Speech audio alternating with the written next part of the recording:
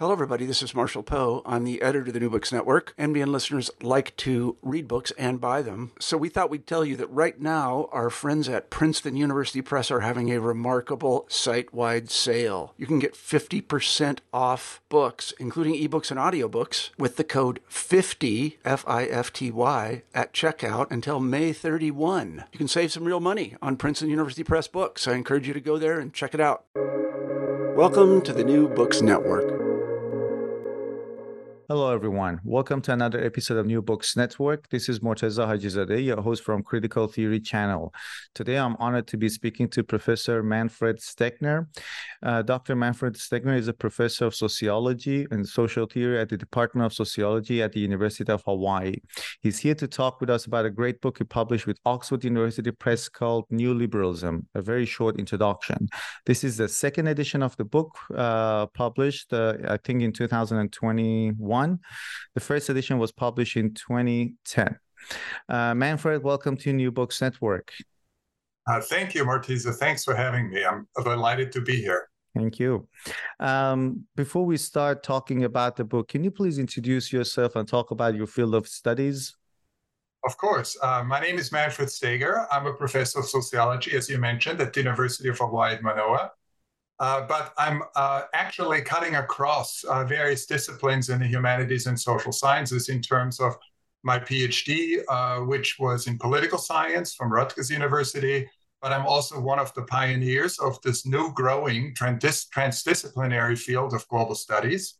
I've also done a fair amount of historical approaches. So I really see myself broadly as a social theorist, a political theorist, and social scientist. Neoliberalism, a very short introduction, a fascinating topic. It's something everybody's talking about, but people rarely have a definition. But tell us how the book came about. And I'm really interested to know what is in the new edition, what has been added to the book in the new edition. Well, the book really came about as a result of my work on ideologies of globalization, which I call globalisms. So my argument was that the old ideologies like socialism and conservatism and neoliberalism over the last few decades have been really globalized and changed, transformed from isms that were connected to nations or nationalisms, much more towards sort of global ideologies. That's why I call them globalisms. And the dominant one I call market globalism. And I fairly soon realized that at the very core of this ideology of market globalism was what everybody knows as neoliberalism, sort of an economic DNA that in many ways defined market globalism. So I said to myself, it might be a really good idea to actually do a separate study on neoliberalism, which is what my co-author, Ravi, who teaches at Southern Utah University, and I decided to do back in 2009. And at that time, it was right, as you remember, right in the middle of the global financial crisis, when neoliberalism really got a major shock, probably the biggest shock since it came about in the 1980s. And then, 10 years later, was a second shock delivered by Brexit, delivered by Donald Trump, delivered by the forces of national populism, who were very anti-trade, as you know. So it was clear that a second edition was needed to account for what had expired between and transpired between these last 10 years from the global financial crisis to the rise of populism. Let us start with some definitions. We have liberalism and then neoliberalism, but they're quite different. So a lot of people might think that, well, neoliberalism is just a newer version of liberalism, but they're quite different. So can you tell us what is liberalism and how is it relevant or related to neoliberalism? Well, neoliberalism is related to liberalism, there's no question. But liberalism is really a 19th century doctrine. Some people say it actually goes back to the 18th century, to the Enlightenment. The idea that the state government should not really interfere with the economy, that individuals should be free to engage in economic interactions with each other without state interference, that economic freedom is at the very core of political freedom. In other words, you can't be a free human being if you don't have economic freedom, if the state interferes. And liberalism in the 19th century also was very strongly connected to individualism and rationalism, the idea that we behave in a rational way, especially when we are what's called the Homo economicus in Latin, right? The economic human being, meaning when we barter, when we trade, when we engage in economic interactions, we are rational. We act according to the laws of demand and supply. And that again linked to the idea that the Enlightenment was really very much pushing, which is against tradition, against aristocracy, against arbitrary rule, and in favor of individual rationalism, freedom, and particularly economic freedom. So that was the foundation, the liberalism of the 19th century. But what happened in the 20th century is that liberals actually changed their attitude towards the state and increasingly realized that states are necessary. As a matter of fact, you can't really have markets without states. You can't have a rational society with at least some state input.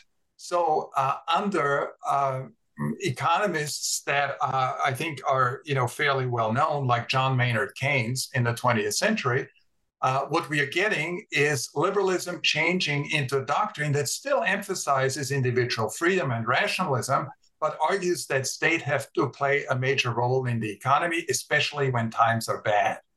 And obviously, John Maynard Keynes was writing in the 1930s at the height of the Great Depression.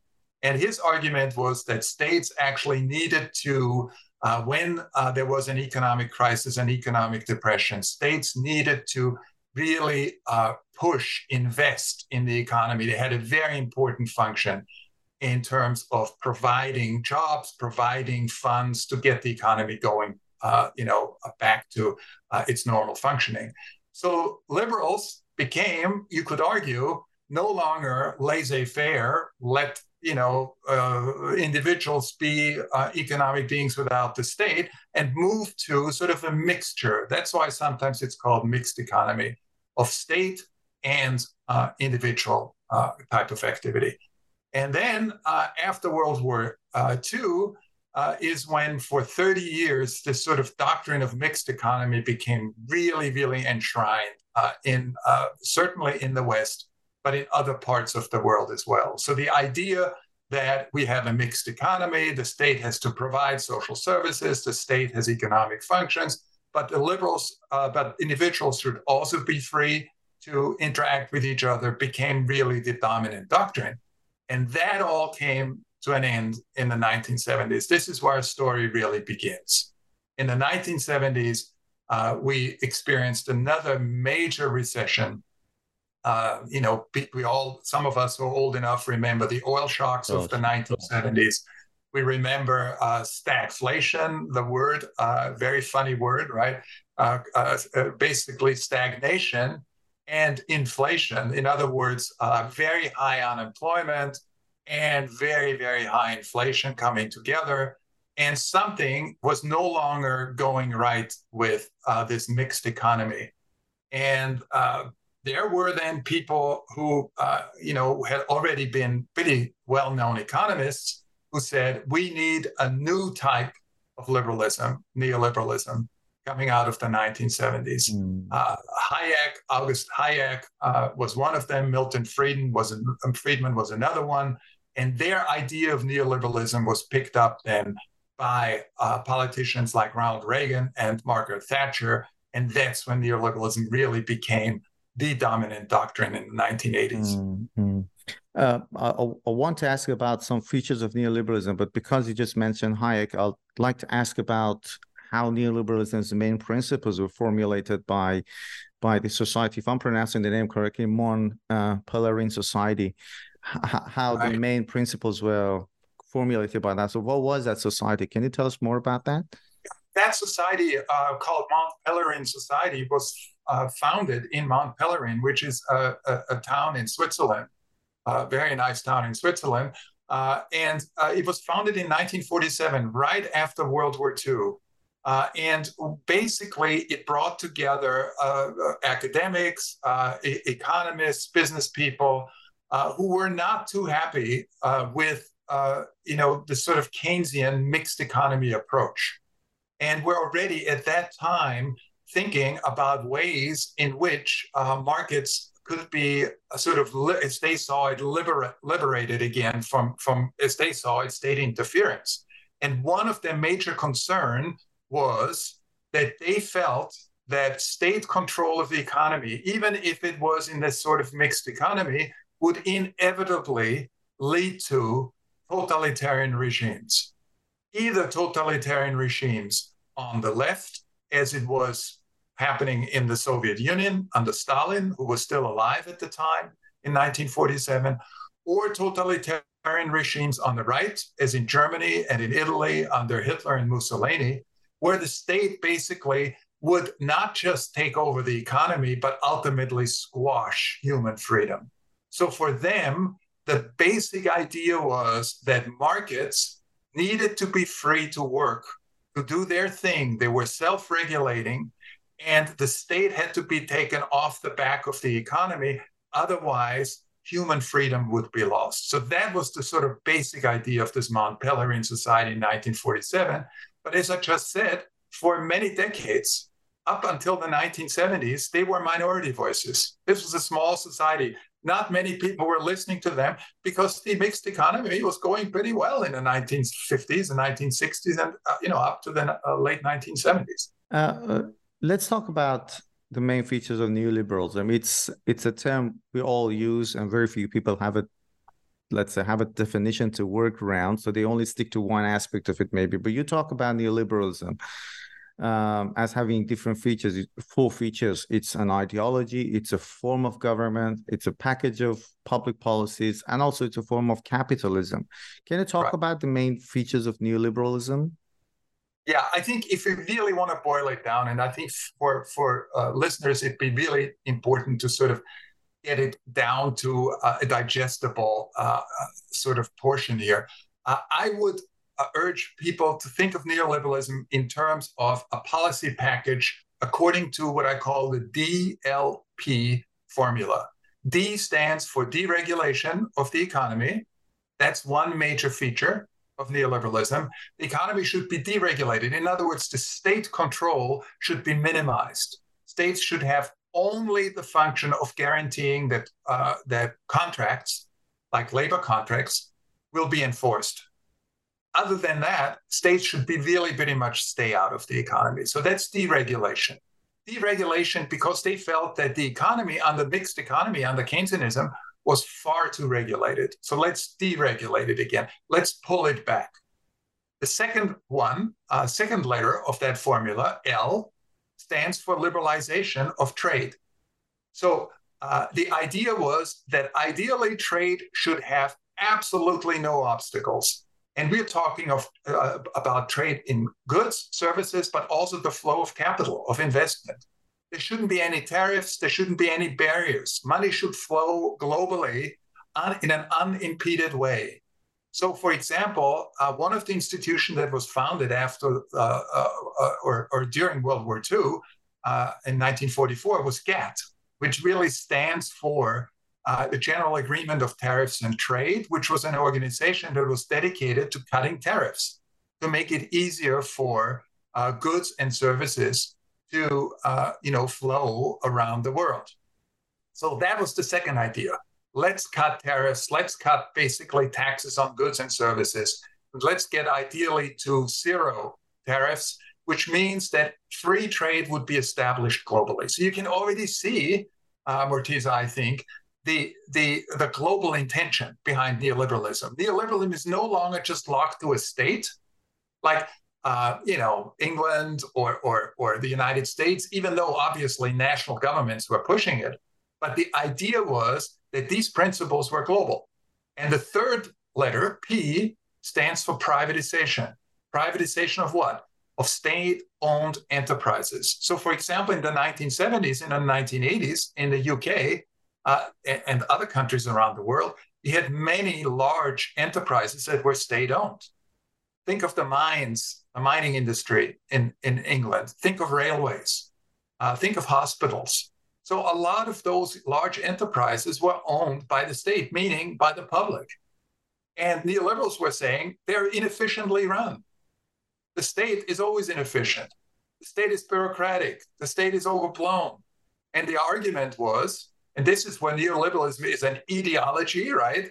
A sort of a shared ideas and values that make people want to do certain kinds of things. The argument was that these state-owned enterprises should be privatized.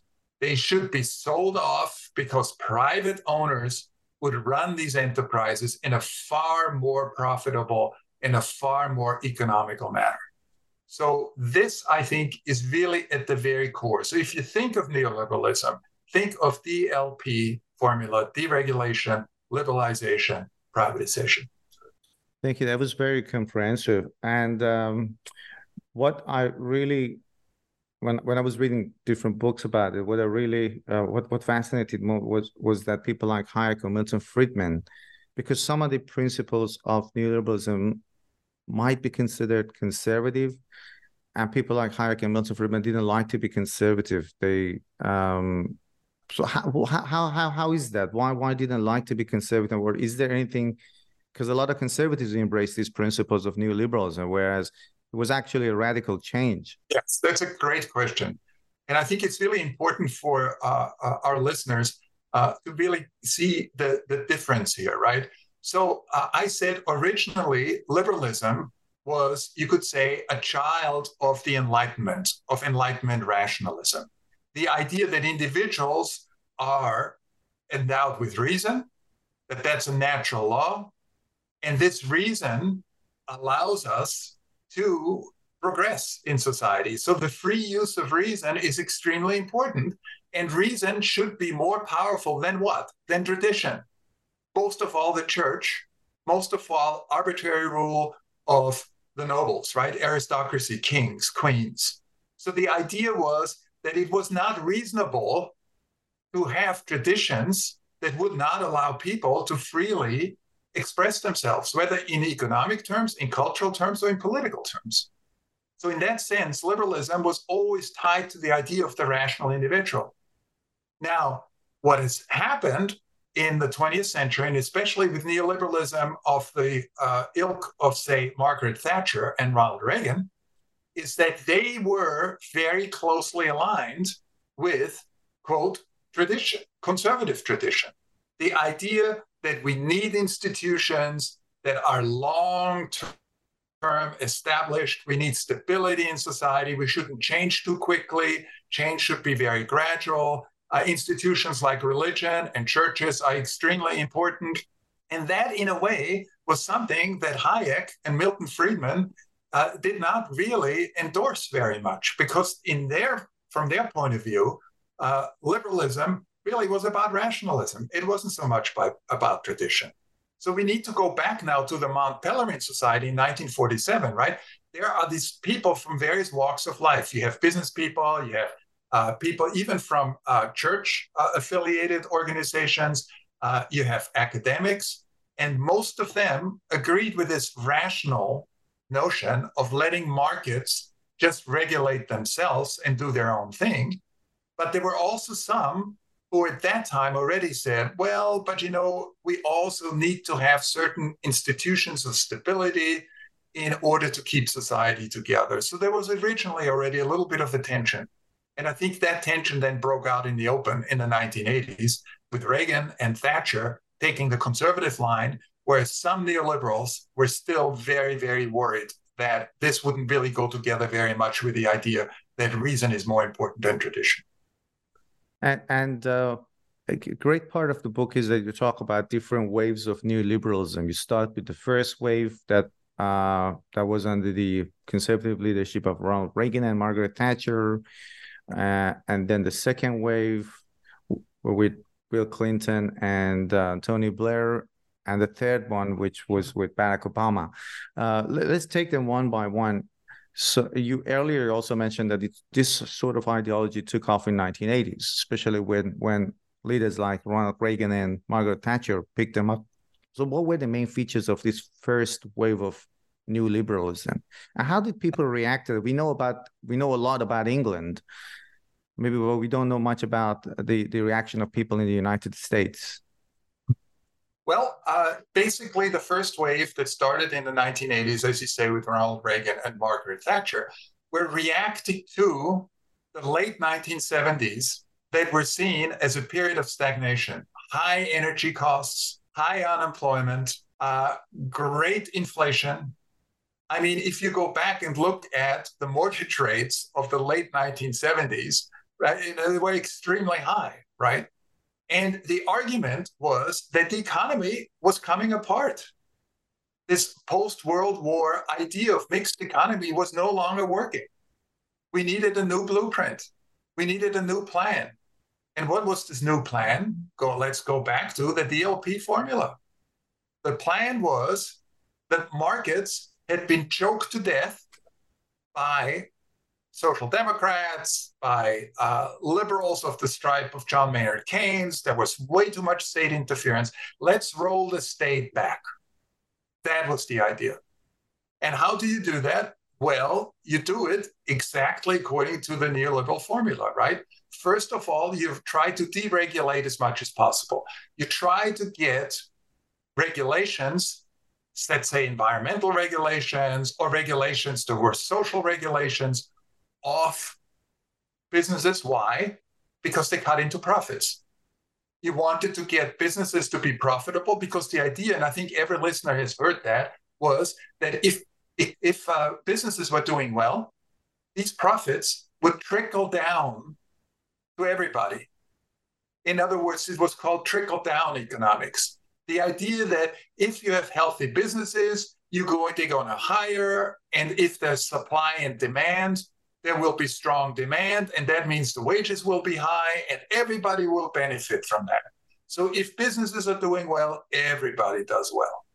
So this idea of Reaganomics in the United States, right, that's what it was called, was really called also trickle-down economics. Let's get businesses deregulated, and those businesses that are not in private hands, let's get them into private hands. Let's privatize. And that's what Margaret Thatcher was really, really focusing on, this idea of privatization. When, for example, the miners' strikes happened in the UK in the 1980s, she was breaking those strikers basically by holding out, by not giving in, because her argument was that we no longer were able to afford, the state was no longer able to afford sort of subsidizing this whole section of capitalist production. With Reagan, some people may remember the strikes that were going on in the United States, particularly what do you call them? The flight guidance people, the people sitting in the towers guiding the airplanes. They were striking, and Reagan broke them as well. So the idea was privatize what is run inefficiently by the state. The next idea was that people weren't having enough money. So let's cut taxes. Let's cut taxes for businesses, but let's also cut taxes for ordinary income earners. So under Reagan and Thatcher, we saw a significant reduction of income taxes. And then let's cut social spending. The state was spending way too much money on public education, on public health, on all kinds of other costs. The state could no longer afford it. And you can see here, Morteza, that the idea was that somehow states were inefficient and had to be run like businesses. So what do? When you have a state bureaucracy, well, you do two things, right? You cut out jobs that are inefficient. Number one, you get rid of people. And number two, those people who remain will have to be working according to much more performance-oriented measures, much longer hours, you could argue. And in many ways, they're no longer getting the benefits that they used to get because they're too expensive. So, for example, the share of health insurance for many workers went up. So that was the first wave. This idea of really, really restructuring the economy, getting rid of the mixed economy, getting rid of Keynesianism, and shifting into this neoliberal form of governance that would allow the economy to come back and be efficient again. And that was the motto that the era of big government is over. I think it was Margaret Thatcher or one of them. Actually, that was Bill Clinton, and that was already this. Oh yes, yeah. He said that in an address to Congress, a joint address to Congress in 1996. He said the era of big government is over. And second wave means that after Reagan and Thatcher introduced this neoliberal paradigm, even center-left parties, like the Labour Party in the UK, or like the Democratic Party in the United States, or like the Socialist Party in France, or like the Social Democratic Party in Germany, were jumping on that bandwagon. They were sort of giving up the old Keynesianism, the old idea of mixed economy, and they were seeing this as inevitable. The economy was restructuring, businesses were doing much better. In general, by the late 1980s, people had a sense that the economy was doing better. So what happened is that second wave politicians were taking over the neoliberalism.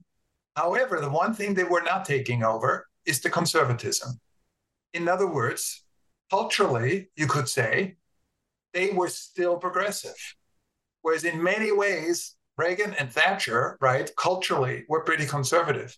So economically, the second wave neoliberals were just like the Reagans and the Thatchers. So Tony Blair was no longer talking about labor. He renamed the party New Labor, right? Neo, meaning he took the neoliberalism economic part, but culturally, he remained pretty progressive.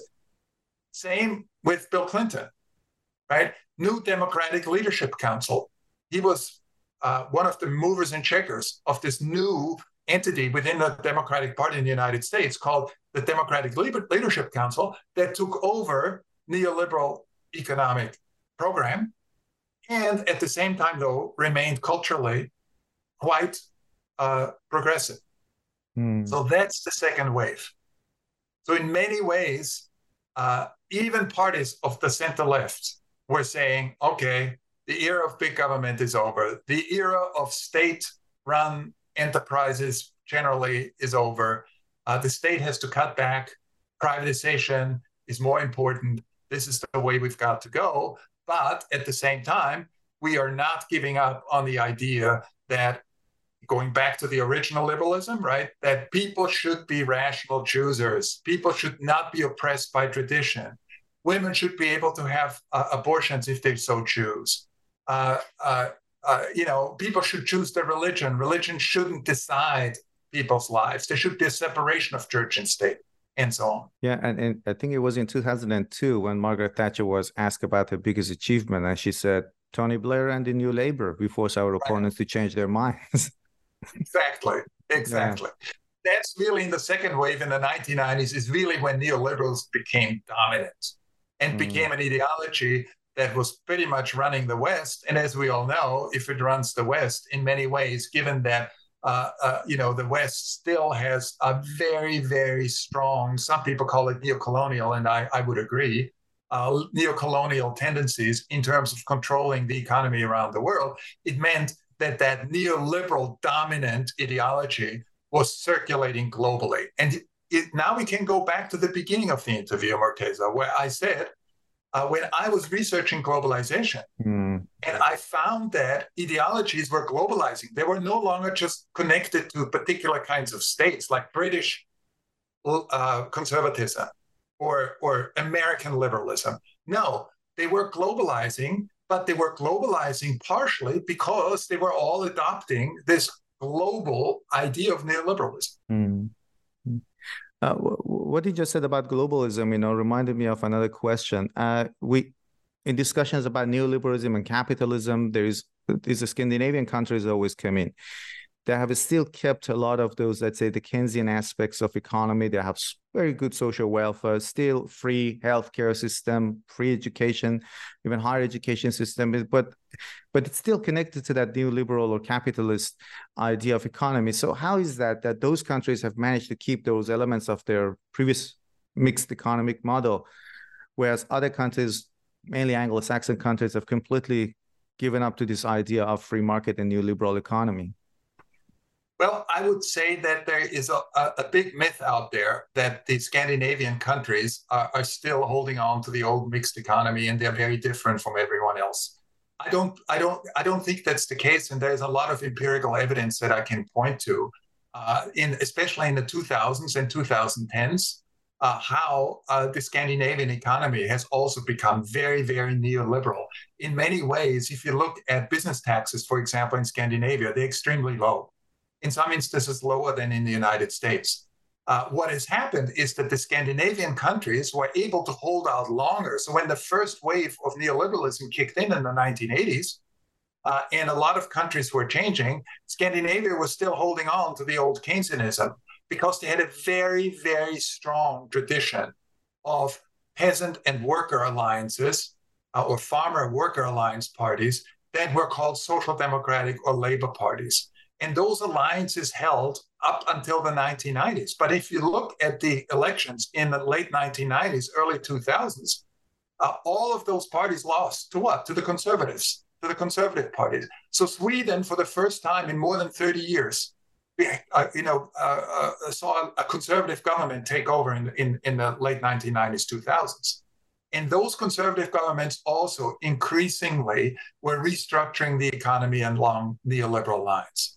Now, this does not mean that certain elements of the old Keynesianism, social welfare net, for example, is not in existence. It is. And the reason why it's still in existence is that it enjoys a very strong popularity, even among conservative people.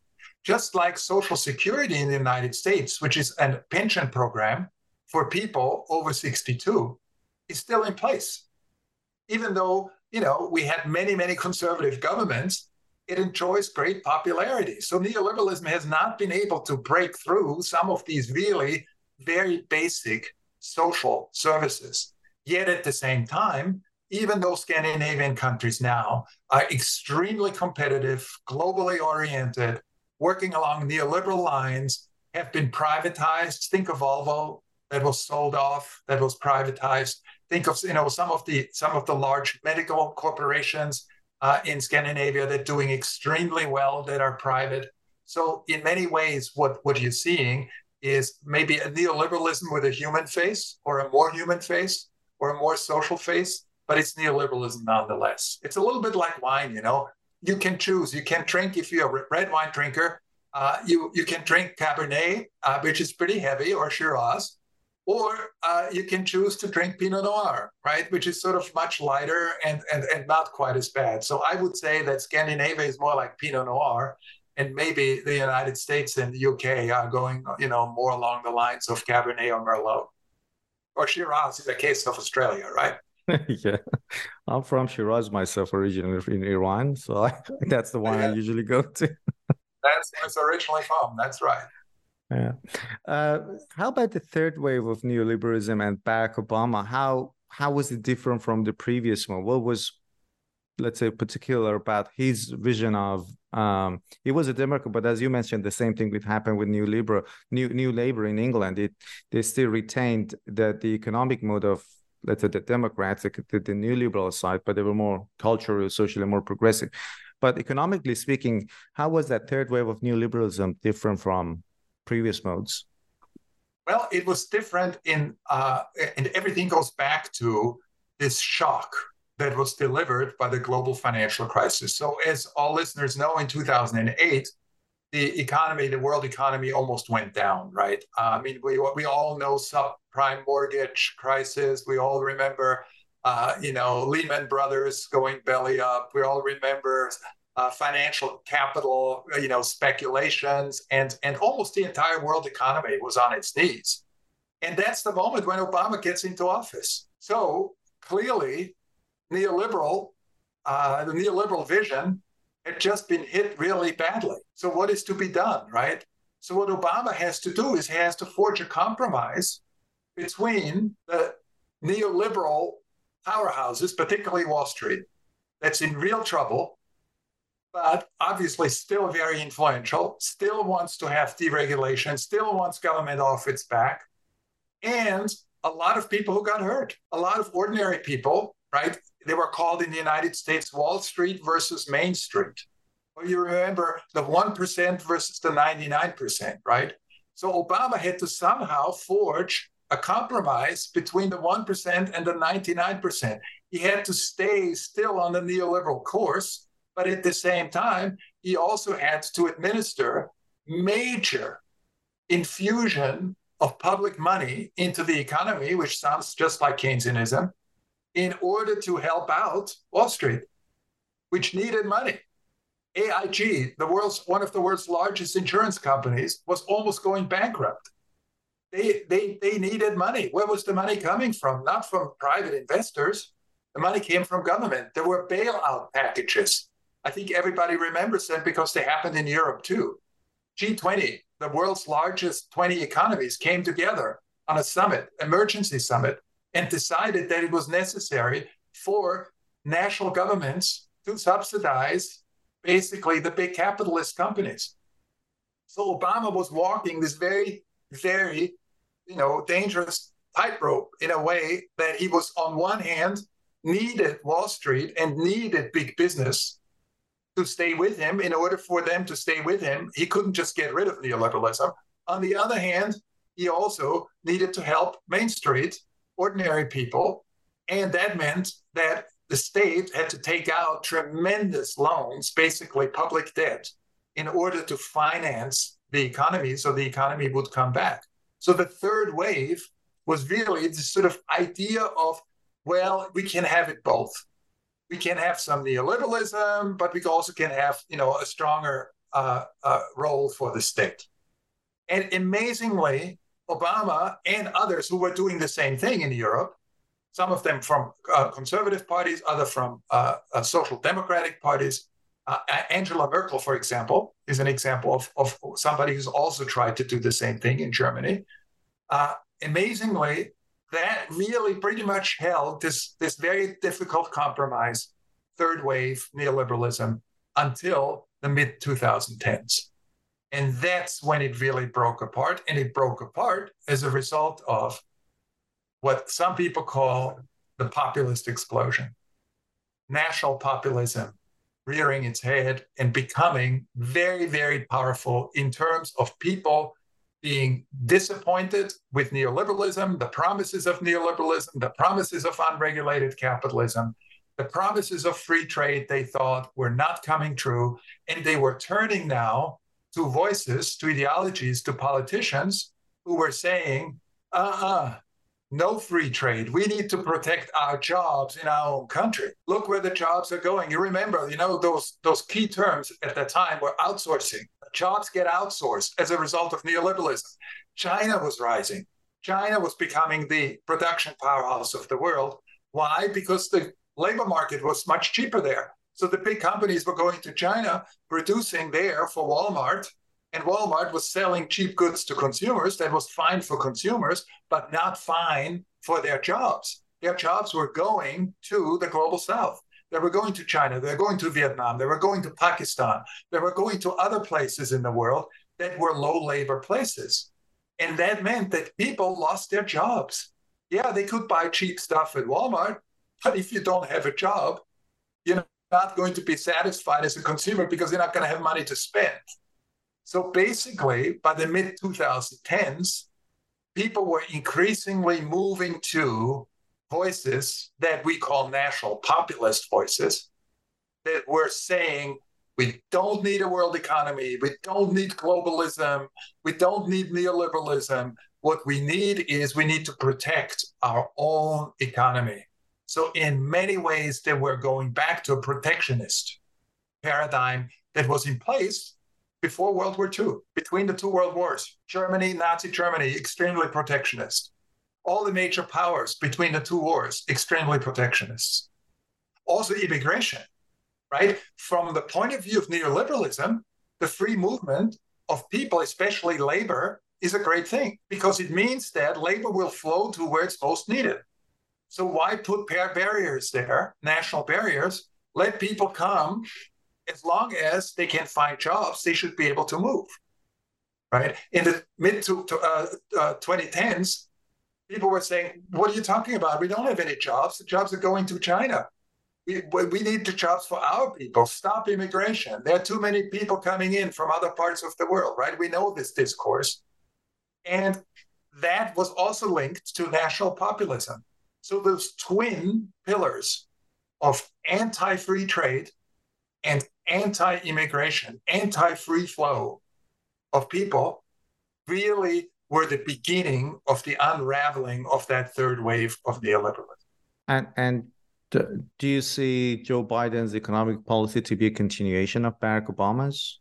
No, I don't see it. As a matter of fact, I see him much more along the lines of Bernie Sanders. And your listeners will certainly remember Bernie Sanders twice running for president. And he was running on a populist platform, but not a populist platform of a national populism, a right-wing populism, an anti-immigration populism. He was running on a populism that was pointing fingers as what he always called the billionaires and millionaire class.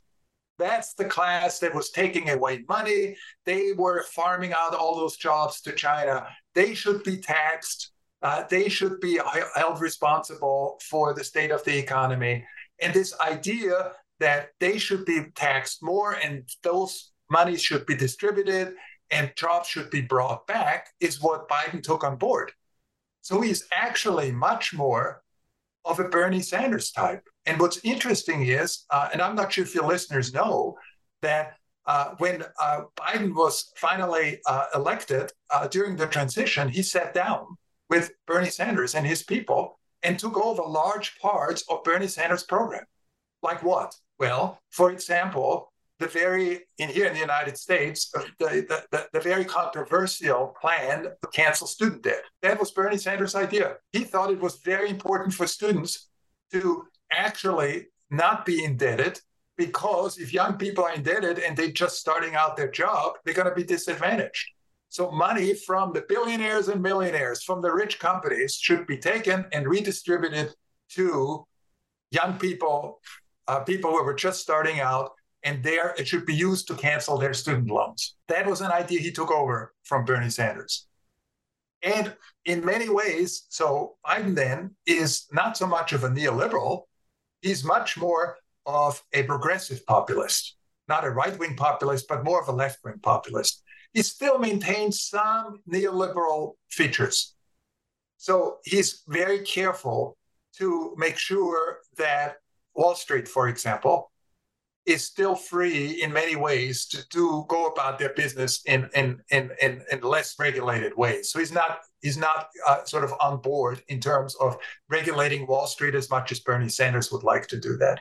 So he too is walking, a tightrope in a way that he's trying to, on one hand, be populist, but on the other hand, also still maintain peace with big business and therefore neoliberalism. So in that sense, we could say that perhaps we're now in a phase of what you could call populist neoliberalism or neoliberal populism.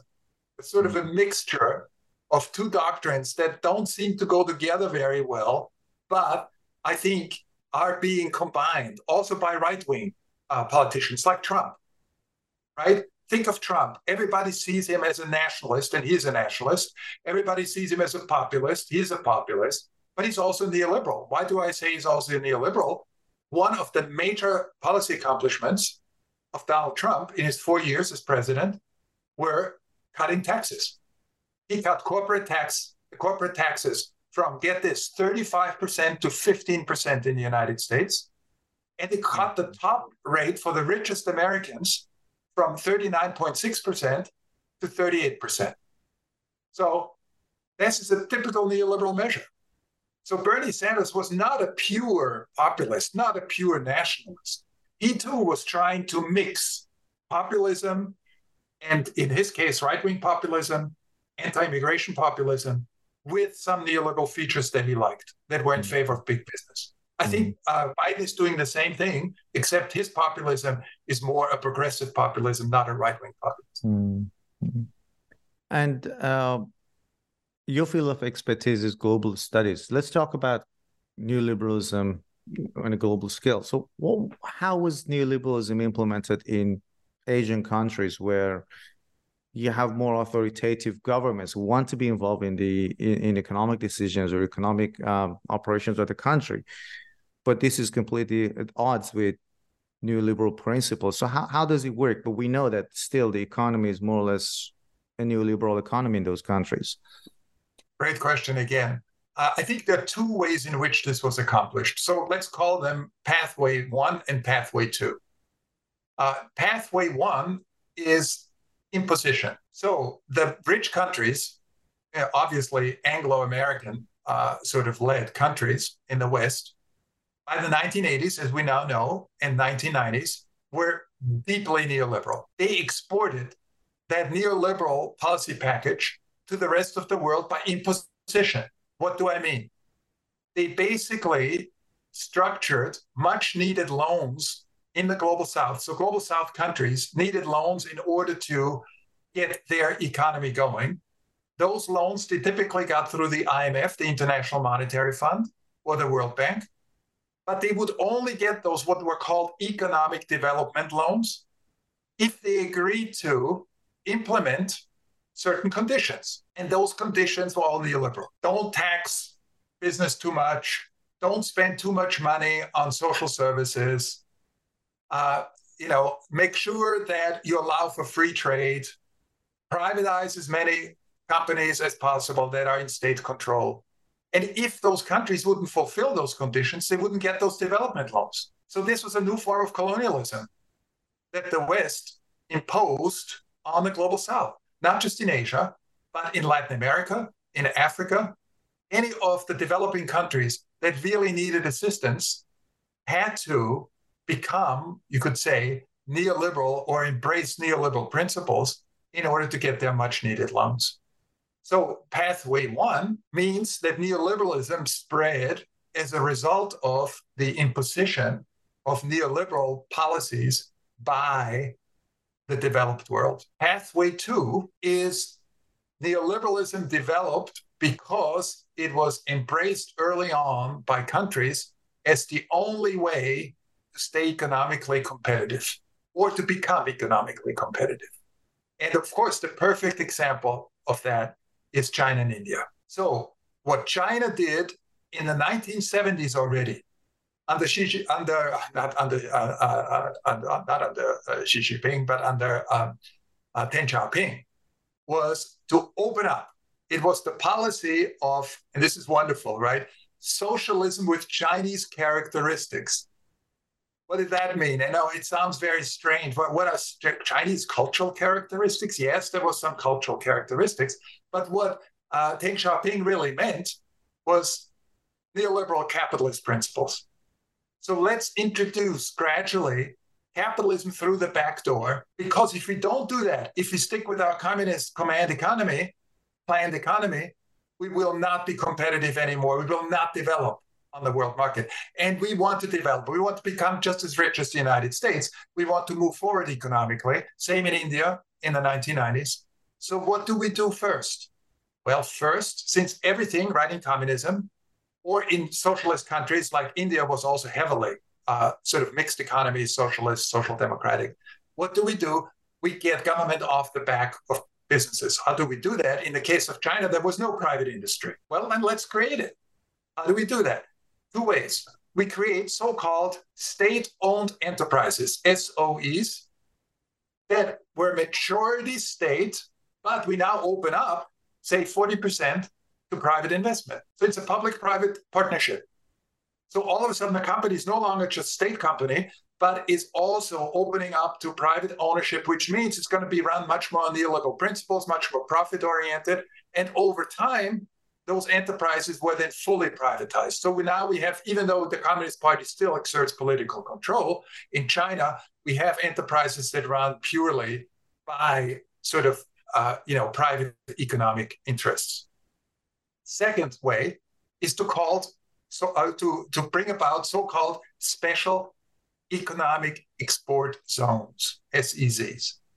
So we would sort of, like Swiss cheese, create these little places in China where the government was all of a sudden off the back of industry, where we could experiment. You call them laboratories of capitalism, laboratories of neoliberalism, which would allow those places like Shenzhen, which is right across from Hong Kong, to become almost like little islands of capitalist production within that communist ocean. So China gradually, through these export zones and through these state-owned enterprises, gradually moved more and more towards capitalism, adopting more and more neoliberal principles, until basically we're now in a situation where China has transnational corporations that majority private, that are as big as some of the biggest transnational corporations in the West. And we all know that the Chinese economy, that the Indian economy is closing the gap. And it did it basically by doing two things: economically liberalizing, but politically, there's still a very, very strong control exerted in the case of China by the Communist Party. In the case of India, there's still very strong political control by one of the two major parties, depending on which one is in power. And is this what we call crony capitalism? Yeah, you could call it crony capitalism to some extent, but crony capitalism really is inefficient because it means that you farm out what used to belong to the state to your own family members or friends. You privatize along the lines of what's good for my wallet is good for the economy, which is not always true. So I think crony capitalism is sometimes very inefficient. We've seen that in places like the Philippines and others, where it didn't really work well. I would call it more a crack up capitalism, because you crack up sort of this communist ocean, you create these islands, and then gradually you turn the whole environment into a much more neoliberal environment.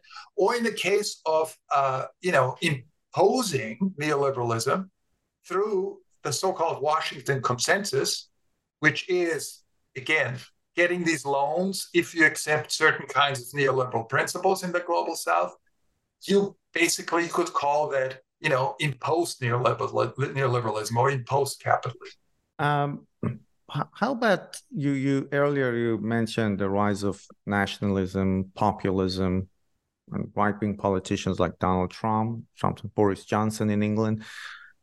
How do you see the rise of this populism and the crisis that came about for neoliberalism in this sense? How are they related? Because these people kind of blame their country's social woes on neoliberalism, or let's say on this tendency for globalization. But in principle, they're also neoliberal in their economic views. Right. Well, it turned out that neoliberalism was good for two constituencies over the last 30 years, say from 1990s to the 2010s. It was very good for the rich, for the 1%. And remember the movement, right? Wall Street, Occupy Wall Street, back 10 years ago, where they were saying, we are the 99%, we go against the 1%. Neoliberalism benefited proportionately much more rich people than ordinary wage earners. So the gap, inequality, and we have very good numbers. So for example, there's an economist at Harvard, he's actually from Slovenia, his name is Branko Milanovic. He has very, very good studies on how inequality grew during those decades and how it really benefited the top wealthy people, the top 1%. So neoliberalism was very good for the rich, but it wasn't so good for ordinary people, and not very good for poor people. But neoliberalism was also good for a second constituency, and that is the poorer people and lower middle class people in places like China and low labor countries, because they were able to attract jobs that were formerly located in places like the American Midwest or in Europe, and they got jobs that paid them much more than they previously earned. So what we're seeing, again, we have very good data on that, is that from the 1990s to the 2000s, actually the poverty rate in places like China, in places like Pakistan, in places like India, is actually getting much, much better. There's a middle class that is beginning to be formed in those places. So neoliberalism benefited them because they're low labor countries. But once you reach a certain salary, even in those countries, right, there's a limit because neoliberalism is about profits. So if labor costs are going up too much in China, neoliberal investors are saying, well, hold on, let's go to Vietnam because they're still much, much cheaper. I can still get labor much cheaper. So neoliberalism lifts the boats in places like China up to a certain level, but then it sort of stops, right? But still, this lift up was quite important for those countries because they closed the gap, the wealth gap, to the rich West. So you could say the very wealthy and the low labor countries really benefited from it, but a lot of the middle class and lower middle class in places like Europe, in places like North America, in places like Australia, didn't really benefit from neoliberalism. And that's why, since they're the majority in those places, they turned against neoliberalism. They're saying it's not working for me. It's working for the 1%, but not for me. But instead of turning to progressive populists, they turn to right-wing populists. As you said, it's always easy to blame somebody, right? So who do you blame? The Chinese. Who do you blame? The Indians. Who do you blame? Yeah, usually the people who are they meaning the people who seem to be doing better, who seem to be sort of, moving up in the ladder, and you see yourself as stagnating. So they turn to right-wing populists like Brexit, like Donald Trump, like other Marine Le Pen, who almost won the presidency, who got very close, who got in the runoff twice in France and other places. We have a national populist prime minister now in Italy, who is right-wing. In Spain, it didn't quite happen, but there was just an election, and still right-wing parties got 12%. In Scandinavia, they get more than 20% now. In Austria, they're getting 30% now. So what you're seeing is people who are disappointed sort of blaming others, whether they're immigrants, whether they're, the rich, whatever, and turn to populists that promise them a protectionist package. And is there a connection between the decline of neoliberalism and globalization? I think there's definitely a connection there in a sense that certain forms of globalization are declining and other forms of globalization are tremendously increasing. So what forms of globalization are declining? The forms of globalization that typically are connected to the neoliberal idea of trade, right? We are seeing that free trade is no longer as free as it used to be in the 2000s and even 2010s, right? There's much more protectionism now. There's much more trade wars. Think of the trade war between the United States and China that to some extent is still going on. Right? So that form of economic globalization related to trade is declining. However, digital globalization, the movement of information, of data, of ideas is tremendously increasing. So globalization is no longer about tradable commodities as much as it is about the globalization of data and information. And even if you build a firewall, in other words, let's say China creating its own internet system, it's not working. It's porous. We know that millions of Chinese can still, avoid that and can still connect to major sources. So what we are seeing is that certain forms of globalization that are linked to the old neoliberal paradigm are declining, whereas other forms of globalization, like digital globalization, are really increasing. The wild card factor here is ecological globalization, right? It's increasing and decreasing at the same time, meaning that the world is becoming ecologically a much more dangerous place as a result of climate change. And that means that in order to change that, only global policies can really save us. We need to coordinate efforts because it's a planetary phenomenon. On the other hand, individual countries sort of don't want to be the first who cuts their emissions or who, introduce environmental regulations. Like China said recently, Xi Jinping said, well, we're sort of going to do our own thing. We're not going to be fully under this new umbrella, this global umbrella that relates back to environmental regulation. So in a way, you have a mixed bag here with regard to the environment. And I think that's going to be probably the most important question in the future, because national populism cannot solve the environmental problem. Neoliberalism cannot solve the environmental problem.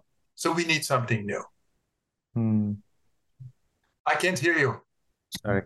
Neoliberalism is a very negatively loaded term. I was listening to an interview some time ago, and then somebody said that if you want to be very Chicago about it, well, referring to Chicago boys, and as you mentioned, it has hugely benefited some highly rich people. But how do you see the future of neoliberalism, given that there were several crises in the past 2 decades, and a lot of people, and we can see the rise of more people going on strikes, demanding more economic equity, especially after the war between Ukraine and Russia. So how do you see the future of neoliberalism? Is there an alternative? I think the future of neoliberalism is either a fourth wave or transformation. So what do I mean by that? I think a fourth wave would be a neoliberalism that is no longer focused on what neoliberalism used to be focused on, which is primarily tradable commodities, the free flow of goods, across the world, but a neoliberalism that is very technologically focused. And I'm talking about digital technology. So what you're seeing now is that there are more and more startups that are connected to digital technology. I'm thinking of AI and the AI wave that's coming. So in a way, neoliberalism will want to sort of catch on to that technology paradigm. And basically, the future, the fourth wave of neoliberalism would be a neoliberalism that is a data neoliberalism. It's a neoliberalism that allows companies to data mine people, to make sure that companies are, free to place their ads in an unimpeded way, that make people more and more connected to the internet, that make artificial intelligence and the internet of things become more commonplace, so that we become commodities, basically. We become data mining fields for profit-making technological companies. So that is the sort of fourth wave neoliberalism, if that works. But of course, the big if is the environment. So if the environment breaks down, if it further degenerates, I think a digital neoliberalism is going to have a very, very hard time getting off the ground. The second one is transformation, is that neoliberalism will run its course. And neoliberalism will no longer be, just like in the 1970s, Keynesianism was just not delivering the goods. Neoliberalism will no longer deliver the goods. It will no longer be sort of a program, a blueprint for how to create a strong middle class. And let's be serious, that's always been the holy grail of all economic endeavor throughout humanity. I mean, how do you create a class of people that is broad enough to make society relatively well off, relatively stable, relatively peaceful? That is basically, the core goal. And my argument would be that neoliberalism is not going to achieve that, and transformation would mean that we're going to see a new paradigm. That is neither Keynesianism, mixed economy, nor is it neoliberalism, but something else, right? And the question is, what is the something else? Well, if I knew that, I think I'd be, probably much in demand in terms of writing about it. But my argument would be, it would have to be a program that is oriented towards what? Global problems, planetary problems. In other words, a program that can solve global issues. And I'm not just simply talking about the environment. We have global inequality. We have, think of COVID-19. We have global health, pandemic. All of that requires coordination. So I would say that this would have to be a program that is no longer nationally focused. In that sense, it's a little bit like neoliberalism. It's global, but it's not market-oriented as much as it is oriented towards sort of a collective, a public, a planetary collective public well-being. Professor Manfred Steger, thank you very, very much for sharing your thoughts with us. I absolutely enjoyed this conversation. So did I. Thank you very much. And thank you to the listeners for taking the time to listen to this podcast.